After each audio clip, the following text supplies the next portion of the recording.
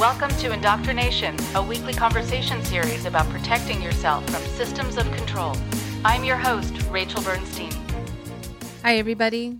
If you haven't already done so, please go to patreon.com/indoctrination to become a supporter of the show. And as people have heard me say before, I do this as a public service. I pay for it out of pocket. Please help me. Please join me. Please partner with me to keep it on the air. Patreon.com/indoctrination. Very, very, very much appreciated. And now for this week's episode. So this week's episode is going to be another crossover episode, meaning that this is an interview I did on a different show. And we are taking the portion of my interview on that show and releasing it as an episode on this show. So this week, you get to hear my conversation with Paula Poundstone and Adam Felber, who some of you may have heard of from Paula's comedy background and from both of their involvement on the radio show Wait, Wait, Don't Tell Me, among other things. I've been a fan of Paula's for many years, and I've also listened to the show Wait, Wait, Don't Tell Me many times. I always learn new things. And I wanted to let you know that I was so excited when I got invited to be on Paula's podcast called Nobody Listens to Paula Poundstone, which I think is an awesome name of a podcast, truly. The day that I was invited to be on it, I got 2 emails back to back. One from one of the producers of Paula's podcast, and another from CNN asking if I would be available that night for an on-camera interview, which actually never took place because a news story that broke that day took precedence and absolutely should have. But you know you're a fan of someone's when you get an invitation to be on their podcast on the same day you get an invitation to be on CNN and you hear yourself say, "No way, I get to talk to Paula Poundstone?" Here's my conversation with Paula and Adam now. Rachel Bernstein is a marriage and family therapist with a specialty in those leaving cults and high-control groups. She has worked with victims of cults and emotional abusers for 27 years and believes that given the right set of circumstances, anyone can fall prey to sociopaths and manipulators. She is the host of Indoctrination, a weekly podcast covering cults, manipulators, and protecting yourself from systems of control. Please welcome Rachel Bernstein. Yes. Yay! Welcome, Rachel. Thank you. Thank you so much for having me on. I was truly looking forward to it. Oh, great. Well, we're so glad you're here. So let's tee up a good question right off the bat, which is, what is a cult? It's a great question because if you look up the word cult in the dictionary, it's not really going to define it the way I define it after doing this work and from what we've seen now in the news and stories that we hear. So what it is an organization where you have to give unquestioning devotion to the teachings and to the leader. No critical thinking is allowed, no individual thought, only groupthink, group speak. It also needs to become your entire life. So you can't join a cult and be into other things. It is the thing that becomes your life and then becomes more important than anything in your life and anyone in your life. It also gives you a whole new identity, and it's defined by the group or the leader, what your new identity is, sometimes giving you a new name, a new family. And also it defines your inherent value. So your value is based on how useful you are to the group and how self-sacrificial you're going to be to the leader. What makes it also really dangerous is, beyond all of this, is that there's no ethical core, there's no legal core. So what is right and what is wrong, what is legal and what is not, is defined by the leader, not by the state or the country that you're in any longer. You're also never allowed to say no, have any boundaries, have no privacy, and they're never done with you. So you might graduate, but you graduate to the next level. The only way you are able to get out of a cult is when you decide you need to leave or you have someone help you escape. Wow. I got to tell you, when I looked up cult in the dictionary, it said ask Rachel. And now we know why. Yeah. Now we know why. Wow. So if any of those attributes that you just listed are lacking, it's not a cult? Well, that's a good question too, because what we're dealing with is sort of kind of most of the characteristics you're going to see in most cults. You're going to see this level of deception that actually is a thread that you see in all cults. You never know what their true intention is for you when you get involved. They will lie to you in their recruitment of you. They'll lie to you while you're there. So you really actually don't know anything about the group. People in cults know the least amount about the group they're in because they're not allowed to access information that we can access about their group. So you're going to see a lot of these characteristics, and a lot of the ones really have, again, this thread of deception running through all of them, and control and relinquishing of control. Are cults legal? Yeah, they are, it blows my mind. I mean, one of the reasons that they're legal is that there aren't enough laws to kind of help people be protected from things that are invisible. I mean, I don't know how you really can prove that you were under undue influence. It's a very hard thing to prove. And the abuse is something that's also quite invisible.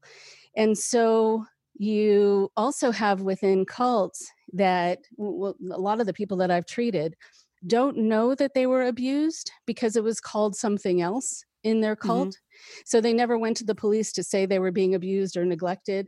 They thought that was love in their group, or they thought that was what they deserved. And so the amount of abuse and neglect gets really underreported in cults. So a lot of cults are not held up to any kind of microscope or really any kind of mirror, but there are more laws protecting cult leaders than their victims. A lot of cults will say, like they can cry religious persecution if you go after them, if they're seen as a religion or have tax-exempt status. And that's happened many times over and over again. Well, that brings up a good point, which is, why is a religion different from a cult, or is it? Right. So what I think is important when you look at cults, now they've become very strategic and also in finding ways to keep their secrets. Usually when you get involved in a religion, they're not going to have you sign waivers right away and sign non-disclosure agreements like a cult will.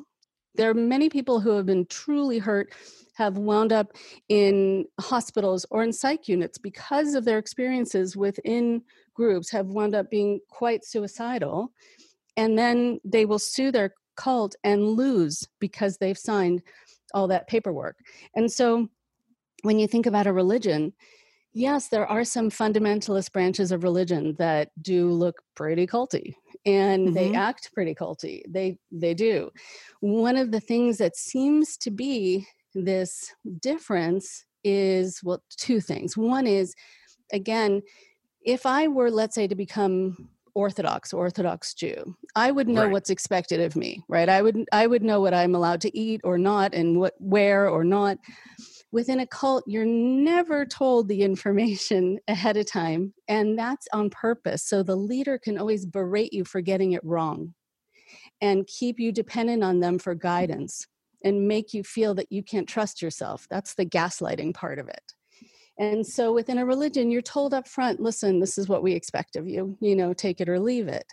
Mm-hmm. And I think also with a religion, usually, not always, but usually, there's a governing body, an outside source that you can go to complain, and an ethics board, somebody. And religions are supposed to follow by laws. And within a cult, they're renegades. There's no one watching. The cult leader can get away with anything, and they do. And that's how they do. No one is watching what they're doing, and there's no one to report to.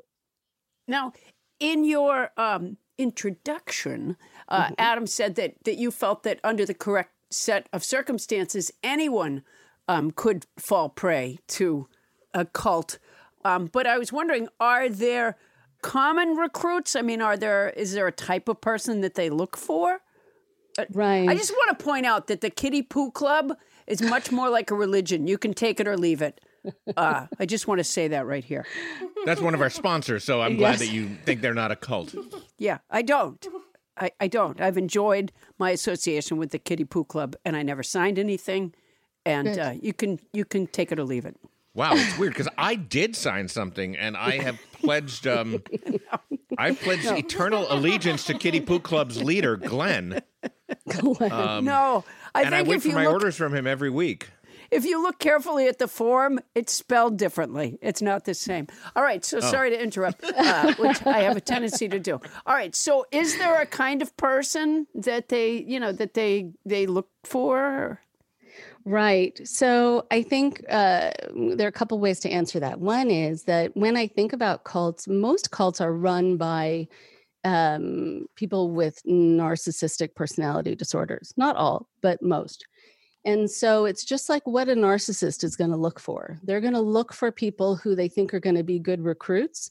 In fact, before answering that question in particular, there is a little story that I wanted to tell you about a client of mine who's a narcissist who's trying to work on it. And he actually said to me, I test people right away. I test to see what I can get away with. I will purposely bump into someone, and if they apologize to me, I know I can control them. And wow, has he changed at all since he's nowadays not president? A little, a little. It's a hard sell though to do therapy with a narcissist. It's not impossible, but it is difficult. But I thought that's fascinating because cult recruiters are very similar. They're going to look to see who's open, the one who apologizes for things that you did, that you said, the one who's willing to be introspective. And so it's really people's better qualities. And sometimes just being very open, maybe if I were to be at all critical, and I don't mean to blame the victim, but maybe a little too open at times without really knowing what to watch out for and the red flags. But you also, and this is why it can happen to anyone, you also have people who are much more vulnerable at different times in their lives. And right. So they might be away from home for the first time, or they just got a diagnosis that was scary. And this group offers them a chance for health or being able to live forever or whatever is speaking to them in that moment. And so, that's why everyone can be vulnerable. I don't think by any stretch of the imagination that Mr. Grant from the Mary Tyler Moore Show was a narcissist. But he did confess one time in one episode that he hired Mary, not for her education background, but because she bumped into a desk and she said, I'm sorry. To the desk. Yeah. Wow. Surprisingly relevant reference there. Now, when you say everybody could be vulnerable for a cult, how about the kind of people who are potential cult leaders, the narcissists? Are they vulnerable to become cult members? Right. So some of them actually have learned from each other. Some of the people who have gone on to lead their own cults were members, followers of others. And they thought, I can do this better. I've learned how to control people. I now know this theology or technology or whatever it's called. I know in Scientology, it's called their technology. And I'm going to start my own group. And so they are still within the programming. They're still kind of under the spell, but they've started their own group. But typically, these are people who really usually answer to no one. And they find a way to cushion themselves and have this sort of protective zone around them where they can get away with anything and say anything and change their mind and abuse people and go off and fly off the handle, and no one will bat an eye. And part of the reason that they set that up is because narcissists do whatever they can to defend against the sort of narcissistic injury, which can be anyone just even saying no or maybe to them instead of an emphatic yes. And so most cult leaders cannot be controlled, but I still do watch out for the ones who have risen to the top of particular groups, kind of in the number 2 spot. And so I'm trying to keep track of all these sort of tentacles that reach out in different directions from that one source, from that cult. I'm no expert, but from the little bit that I know, some cult leaders can be impeached, but not removed. Yeah, exactly. Yeah, that's definitely a thing. That's what I've heard. Yeah, Yeah, I've heard. it's just something I picked up along the way. So, what are common recruiting techniques? Right. Okay. So, one of the things that they talk about is this idea of love bombing. And it's where people feel very much attended to, and someone really looks into their eyes and wants to incorporate them into some kind of connected feeling of community. And we are involved in something that's important, and you feel elevated. And then also, there's the hard sell, because cult recruiters are really expert business people. They're very good at the hard sell, that you need to make a commitment now. Before you've had a chance to think about it, don't go home and think about it. Don't talk to people. Don't read the forms we want you to sign. And they want you, again, to get involved right away. And so then you really don't have time to think. And they'll usually surround you with other people. It's like selling a car. Like selling a car. Like selling a car. But they want you to not leave that showroom right now. And if you act right now, I can get you this deal. I probably can't get you this deal tomorrow. That's why I have 6 cars. So, right. And I think the other part, that maybe this also happens 7, with cars. Sorry, I just bought another one. 7. Yeah, just another one. Okay. So maybe this might be similar or different from cars, but what they will also do in terms of their recruitment is make you feel like the answers only exist here. You'll be making the biggest mistake of your life if you give up this opportunity, because there's this idea of influence that's called scarcity. So we have the answers. We are the only way. And it's been proven, and they'll give all these false senses of, false correlations to. The country is in a terrible place. It has so many problems, and only I can fix it. Exactly right. Wonder where I heard that before. Right? Exactly. Probably at a car dealership. At a car, right? Yeah. Right. Yeah. Right. Wow. Yeah. But I think the other thing that makes it interesting about recruitment is that they will promise you things that are unmeasurable, immeasurable, undefinable. Like they will give you this sense that you can have self-actualization or salvation or enlightenment or spiritual healing, empowerment, and have a state of mindfulness. And what does that mean? To me, they are not meaningful terms, because there's no way to find out if you've reached that. And then you're depending on another person to tell you when you've reached it. And if you're paying money into that group, they'll make sure you never reach it. Right. Yeah. Well, Jean-Jacques Rousseau said, the less reasonable a cult is, the more men seek to establish it by force. Hey, Rachel, Yes. I have listened to a podcast series called Sounds Like Hate. And it's made by Southern Poverty Law Center, and it's about hate groups.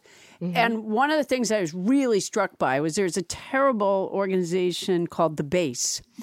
And they somehow got like 80 hours of their phone conversations. And a lot of it was these recruitment conversations. And they all said the same thing. When they said, well, why do you want to join? And they would say, where I live, nobody is like me. My family doesn't really understand me. I don't have anybody to talk to. I really want a group of guys around me that that understand me. So clearly, they're filling a hole with this idea. And I wonder, during the pandemic, given that there's more isolation, do you think that increases our overall vulnerability to things like cults? I think the fact that QAnon and other groups like it have grown so monumentally is because of this perfect storm. It's because people are feeling disconnected. It's because people are feeling fearful. There is a pandemic, and they also don't know whom to trust because politics have been so divisive. And I think also people only have their computers now or their phones to stay connected to the world because they're dealing with so much isolation. So groups have grown exponentially, and I've never been busier. I get 10 to 20 calls a day from new people wanting to talk to me or needing to talk to me. Which reminds me, could we just take a minute right now? Adam is really bothering me. Is there What the fuck? I was just I wondering didn't if we consent to a session, Paula. I was just wondering if we could take a few minutes. I don't know if it's No. appropriate, It's but I was not. just wondering if we No. could work out. Okay, I would never rather mind. not. Never, Okay. never mind, I'm Rachel. going to pretend I didn't hear that. Because that's what keeps our relationship healthy. It's good, right? It's this friction, this constant friction. Now, has there ever been a group like Q, as long as we're talking about it? I mean, because Q doesn't have a leader, or not a leader that they're allowed to know. Yeah, they Right. think it has a leader. Right. Yeah. I mean, QAnon and, other groups, again, like it, have this whole kind of conspiratorial thing, and they're looking for scapegoats, and it can get scary. And, it's usually the same old scapegoats. But with QAnon, because there isn't an obvious leader, I think what that does is when there's an absence of information, we as human beings fill in the blanks with what we want to be true. And so I think it's added to this sort of magical deification of the leader, because we don't know that there's someone in their mom's basement. We haven't seen them. And so, and it could be also that part of the appeal has been that a lot of things have been given out in riddles. And so people feel like they have somehow deciphered something, like it's the Dead Sea Scrolls. Like it sort of raises to this level of importance, even though none of it makes sense. Right. And I think it, and also what I think is scary about a lot of it is that within these groups, once you're already kind of strapped in for the ride, the crazier idea, the more believable it is, which is hard for people to kind of understand from the outside. But Yeah, why is that? so there's something about when you introduce an idea that's pure mythology to people on the outside, they'll say that's ridiculous, that's crazy. But crazy no longer sounds crazy to a lot of these people, because if you're in the mindset, you think that sounds so crazy, and who would make something like that up? It must be true. Like Their mind Pizzagate. has flipped. Yeah, exactly. Right. Let me refocus us on the Q thing for just a second, because I want to make the logical segue, which is the QAnon theory was that Donald Trump was the only hope to fight this child pornography and murder cult, right? Let's segue then into talking about how Trump support in general is or isn't like a cult. Right. So, I remember when Trump was elected. I mean, it was a hard evening for a lot of people. I remember eating all of my leftover Halloween candy. That's sort of how I handled it at the moment. but I'm really impressed that you had leftover Halloween candy. Good for you. I think I get the kind I don't like. All All the way in later. November. Wow, that's impressive. Right? Thank you. At the same time, I got a lot of calls and emails from former cult members who said that the hair is up on the back of their necks. They can feel the similarity. Wow. And I started looking at this, and I started taking all these characteristics that I applied to cults and seeing all of them play out. And it is a fascinating thing. It's very disturbing. You can see how easily people can be influenced too. I mean, one of the things, here are the things that I noticed about the Trump presidency. First of all, within cults, there is this divisiveness. A cult leader will set up a competition so that there's this sort of false war going on that you get very involved in. And there's a hierarchy, and you're always jockeying for a position, and you have people you can't trust and the people you can trust. It's very black and white. And you then are supposed to be fighting each other, which the cult leader loves. They sort of sit back and watch it all happen, this thing that they've created, which I think Trump did as well. You're also not allowed to question. If you question, even if Trump said something was blue on Monday and said it was green on Tuesday, you can't question that, because if you do, then there's something wrong with you, or you're being difficult, or you're being argumentative, which also happens within cults. Everything's turned back on you. Also, no one is safe. Only the leader is safe. Even the people who are the most devoted and the most self-sacrificial will be thrown under. Like the vice president who's loyal for 4 years, and he could be murdered. Right. Yes, without question. And that is just, you think about it through the narcissistic lens. There's no one who's allowed to be a threat. There's no one who's allowed to get more attention. There's no one who's allowed to be more right. Right. And, remember when they wouldn't let Fauci, go on the Sunday morning television shows when they were giving those daily briefings, and Trump didn't have any information. Fauci had the information, but Trump would go on and say whatever, and they wouldn't let Fauci go out because he might say something that Trump didn't say, and it was going to give him a lot of attention. Oh, yeah. And the ones who are the most demonized, I think, within this administration, including what happens in cults, are the ones who are the most talented, the ones who are the brightest, the ones who people are going to connect with and who are going to trust and who are going to listen to. They threaten the leader. The leader doesn't care about you having honest information. The leader cares about being the source of your information. Mm-hmm. And, you have within a cult a lot of people who just learn to coast. They have somebody in charge. They go into automatic pilot, and they have someone who's fighting their fights, who they think is taking care of things. And it's a regressive state, I think. It's like you have this dad or this mom who's in charge, and you can be in the back seat and they're driving. And gosh, so, wouldn't that be great, by the way? Don't you lovely. Really wish such a thing were possible? Like just that somebody else had the answers and you could just kind of kick back. That would be delightful. Yeah, that is a great idea. And I think the other thing is that the rules only apply to everybody else. So within a cult, and also I think with Trump, so he could get away with anything. The rules don't apply to him. The laws don't apply to him. And so he's developed a team of attorneys. He's developed the loopholes. He's developed the intimidation and the fear tactics to make sure that he can keep getting away with things. I was very nervous, and I also got lots of calls from former cult members who were very nervous during the time of the first impeachment trial when nothing happened, because I thought, oh no, this is where you start to create more of a monster. Because it reinforces the idea that nothing can happen? Oh, wow. Exactly. Yeah, and that's when things started getting really ugly, even uglier.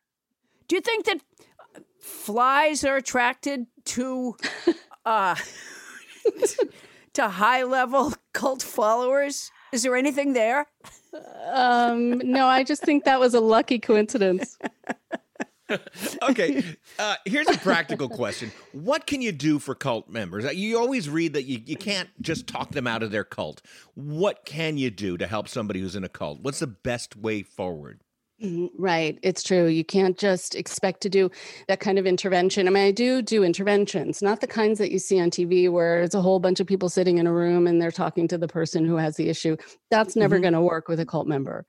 So what I think you want to first think about is that a lot of people who have left cults have already been emotionally and spiritually out for a long time before they were physically out, before they had the nerve, the confidence, the bravery to actually leave. So you don't want to then be critical of them and come on too strong and say, I told you so, because you're going to push them right back into something they were already questioning. Mm-hmm. And so what you do is you help them see what they have been kept from seeing. And to say, I don't necessarily need to be right. I don't need to call what you're in a cult, but there's some information out here that is available about the group that you're in that you haven't had access to. And I would love, out of love and respect for you to be able to have access to it. And then you can make up your own mind. And this is how I define a cult. I'm not saying the group that you're in is in one, even if you're sure that it is.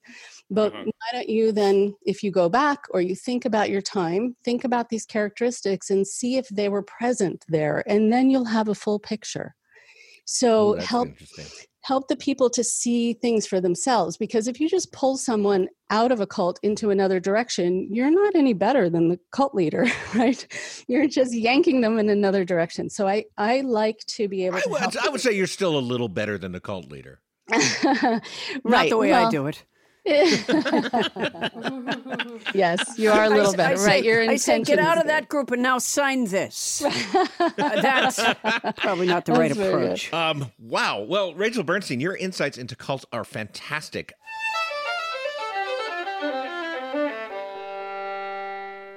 One more thing before you go. It was truly great to be able to have a conversation with Paula and with Adam. They are so smart and so interesting and funny, and I could have talked to them truly for hours. There are some people I know who listen to this podcast regularly and who say that sometimes it gets very heavy and they have to be geared up and ready for the intensity of the stories, and I get that. I want to clarify also that I'm usually not that intense. Those sorts of things, though, are intense that we talk about here on the show. Actually, I love to laugh and I love to make people laugh. And it was really fun to be able to talk about this subject in both a serious and a funny way. And if I ever make a joke or sound sarcastic when talking about any of these subjects, it is not at all to make light of it, but sometimes it's just good to keep things emotionally in balance for everyone. And I do make sure that when we tell the stories on this show, because they're sometimes gut-wrenching and usually very meaningful and powerful, I feel they deserve respect and a more somber and serious conversation. There's something we talked about briefly, which was about how people get out and how to do an intervention. And I want to make sure to expand on that a little bit. There are a number of new techniques that are used to help people intervene. And I'm happy to speak more about that at another time. And I've also given some talks about that and some lectures about how families and friends can intervene and the kind of conversations people can have with their loved ones when they're trying to get them out of some bad situation, or how to approach these kinds of conversations in a way that's going to be potentially more successful than other ways. You can find some of my talks on the website for the International Cultic Studies Association, as well as on my YouTube channel, and a bit here and there on this podcast.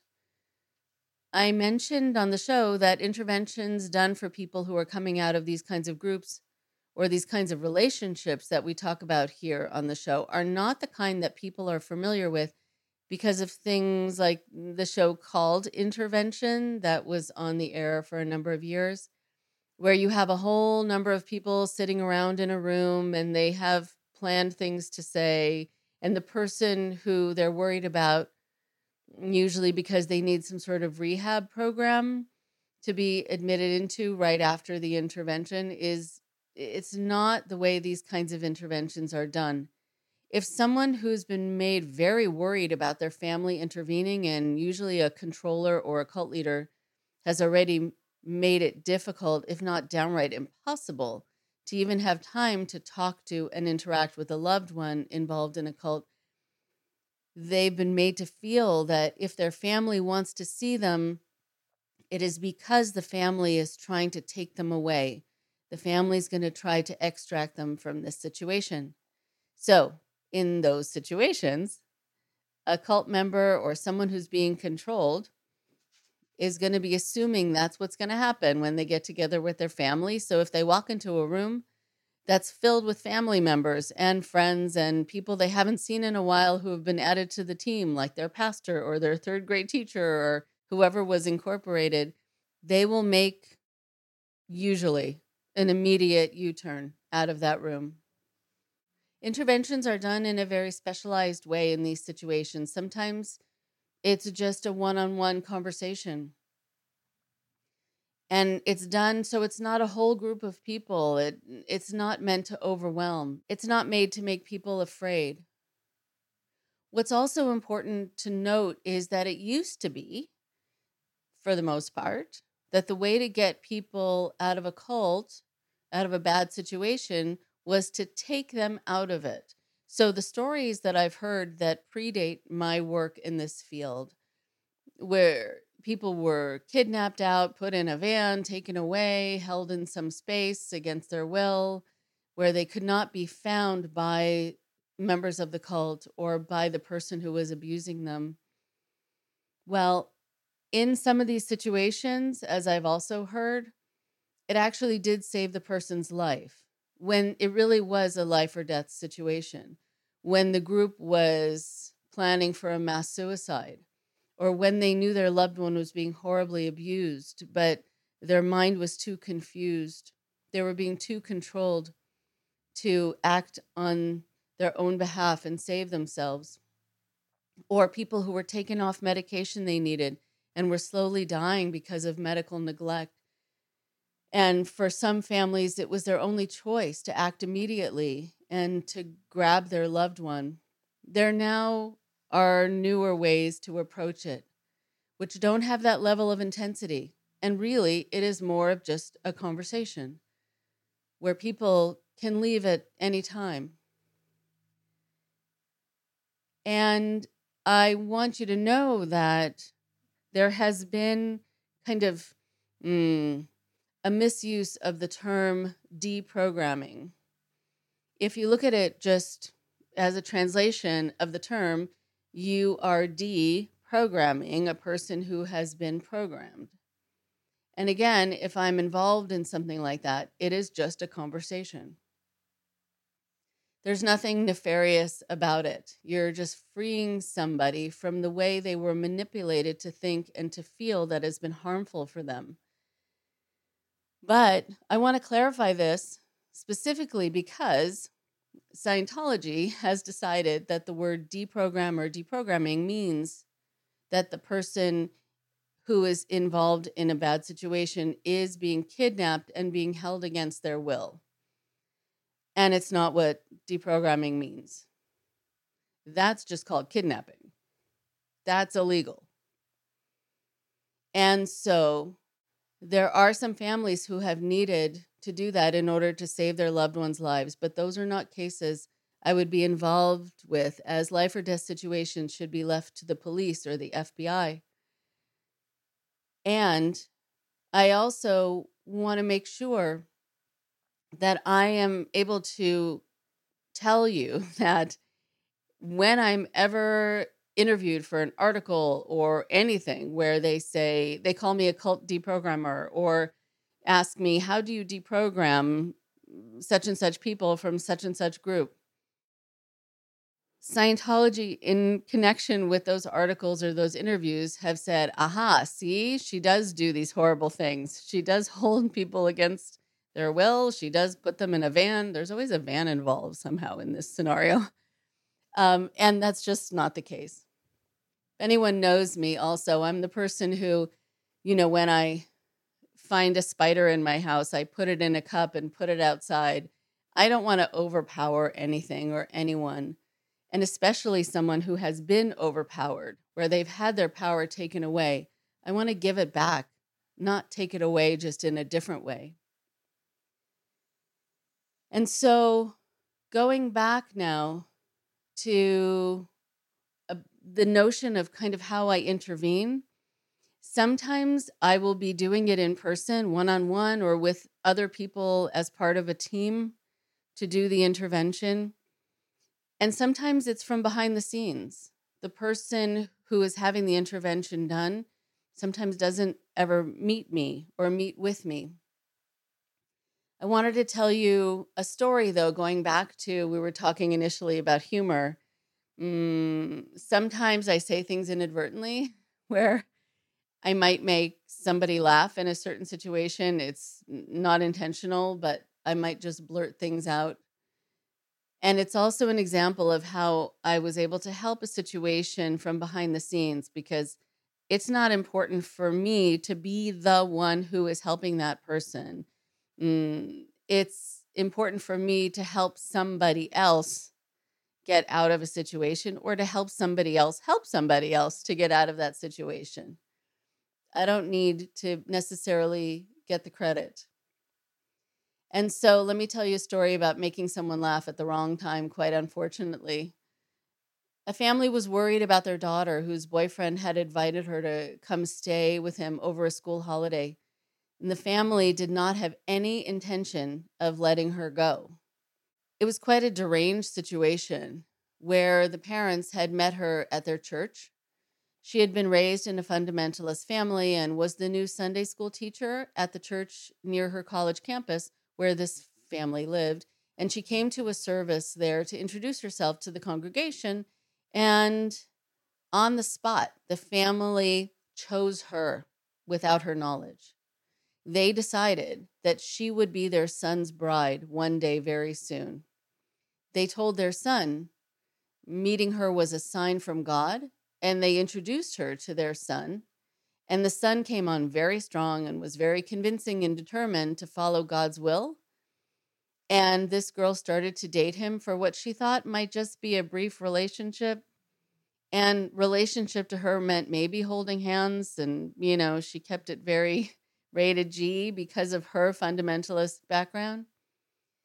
She thought there was something charming about him, but also something off about him. And she wasn't quite sure that she wanted to be a part of this. But then the family, his family, invited her to come stay with them for a school holiday.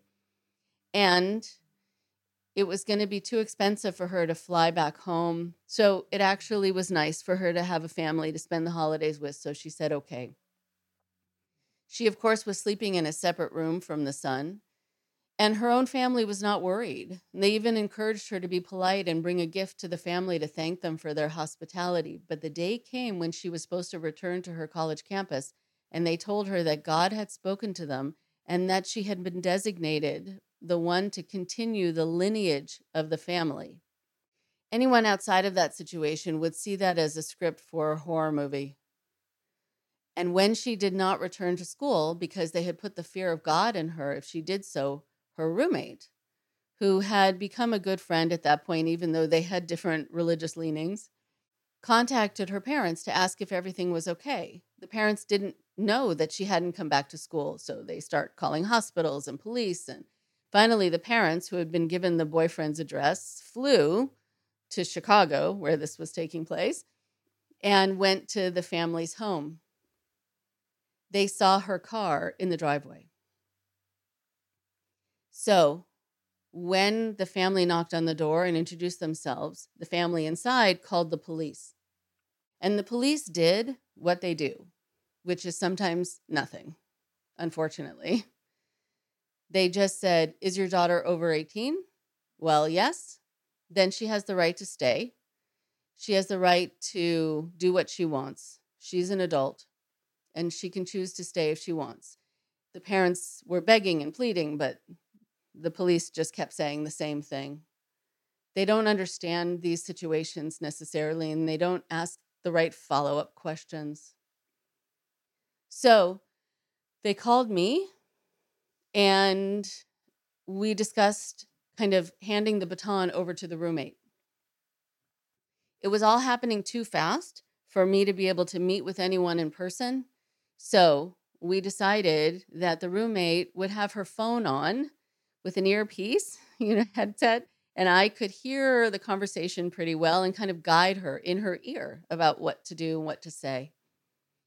So she showed up at the family's door and introduced herself and said that she knew her roommate was inside and she needed to talk to her. As I said, this was Chicago, and it turned out it was February, and it was about 7 degrees outside. And she was begging, actually, to come in at that point because she was freezing. And the father who had answered the door told her that he could tell she was not as pure as her roommate and therefore would not be welcomed inside their home. And when she asked why he felt she was not pure enough, he said, "It's in your eyes.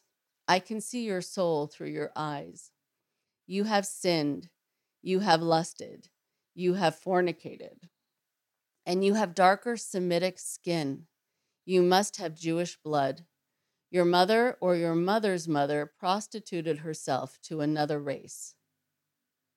There was a pause while she was sort of waiting for me to give her a response that she could say out loud to him. And unfortunately, what came out of my mouth, and I pardon anyone who was offended by swearing, but this is the only thing that came to mind, I just said, "What an asshole." So this, as I mentioned before, unfortunately made her laugh out loud. And then she did a brilliant save where, of course, he was assuming she was laughing at him. And she said instead, "Oh, no, no, no. I'm not laughing at you. I'm laughing because you're right. And I'm wondering how you knew all that. I must admit, I'm impressed." Genius. Well, this gained her entry into the house. And just for anyone who wants to know how the story ends, she was able to get the family to allow her to stay overnight. I suggested into her ear that she tell them that the roads were too icy for her to drive on. It was actually true. It was pretty precarious out there. And after sharing a room in this home with her roommate and having the roommate to herself and seeing that her roommate actually looked very confused and frightened by the situation, but felt she had no choice but to stay and that God would punish her for leaving, the roommate acted on the notion that we had talked about temporarily joining with someone's language and thought process in order for them to feel understood.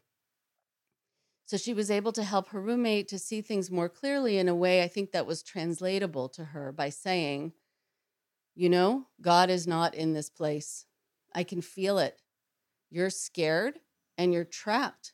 So it seems the devil might be actually working through this family. And that means we both need to get out now." So they actually did in the middle of the night. And you never know how some of these things are going to go and why they're going to be successful. And sometimes it's just luck. And then she made me laugh when she whispered into the phone to me while her roommate was quickly packing up her things. "Not bad for an atheist, huh?" Yep, not bad at all. Talk to you next week. Thank you very much for listening. Please support Indoctrination on Patreon at patreon.com/indoctrination. Be sure to give us a follow on our social media. Find us on Facebook and Instagram using @Indoctrination Podcast. And for Twitter, find us at @_indoctrination. We love hearing from you too. So send us an email at indoctrinationshow@gmail.com. And for more updates on the show, visit our website at www.podpage.com/indoctrination.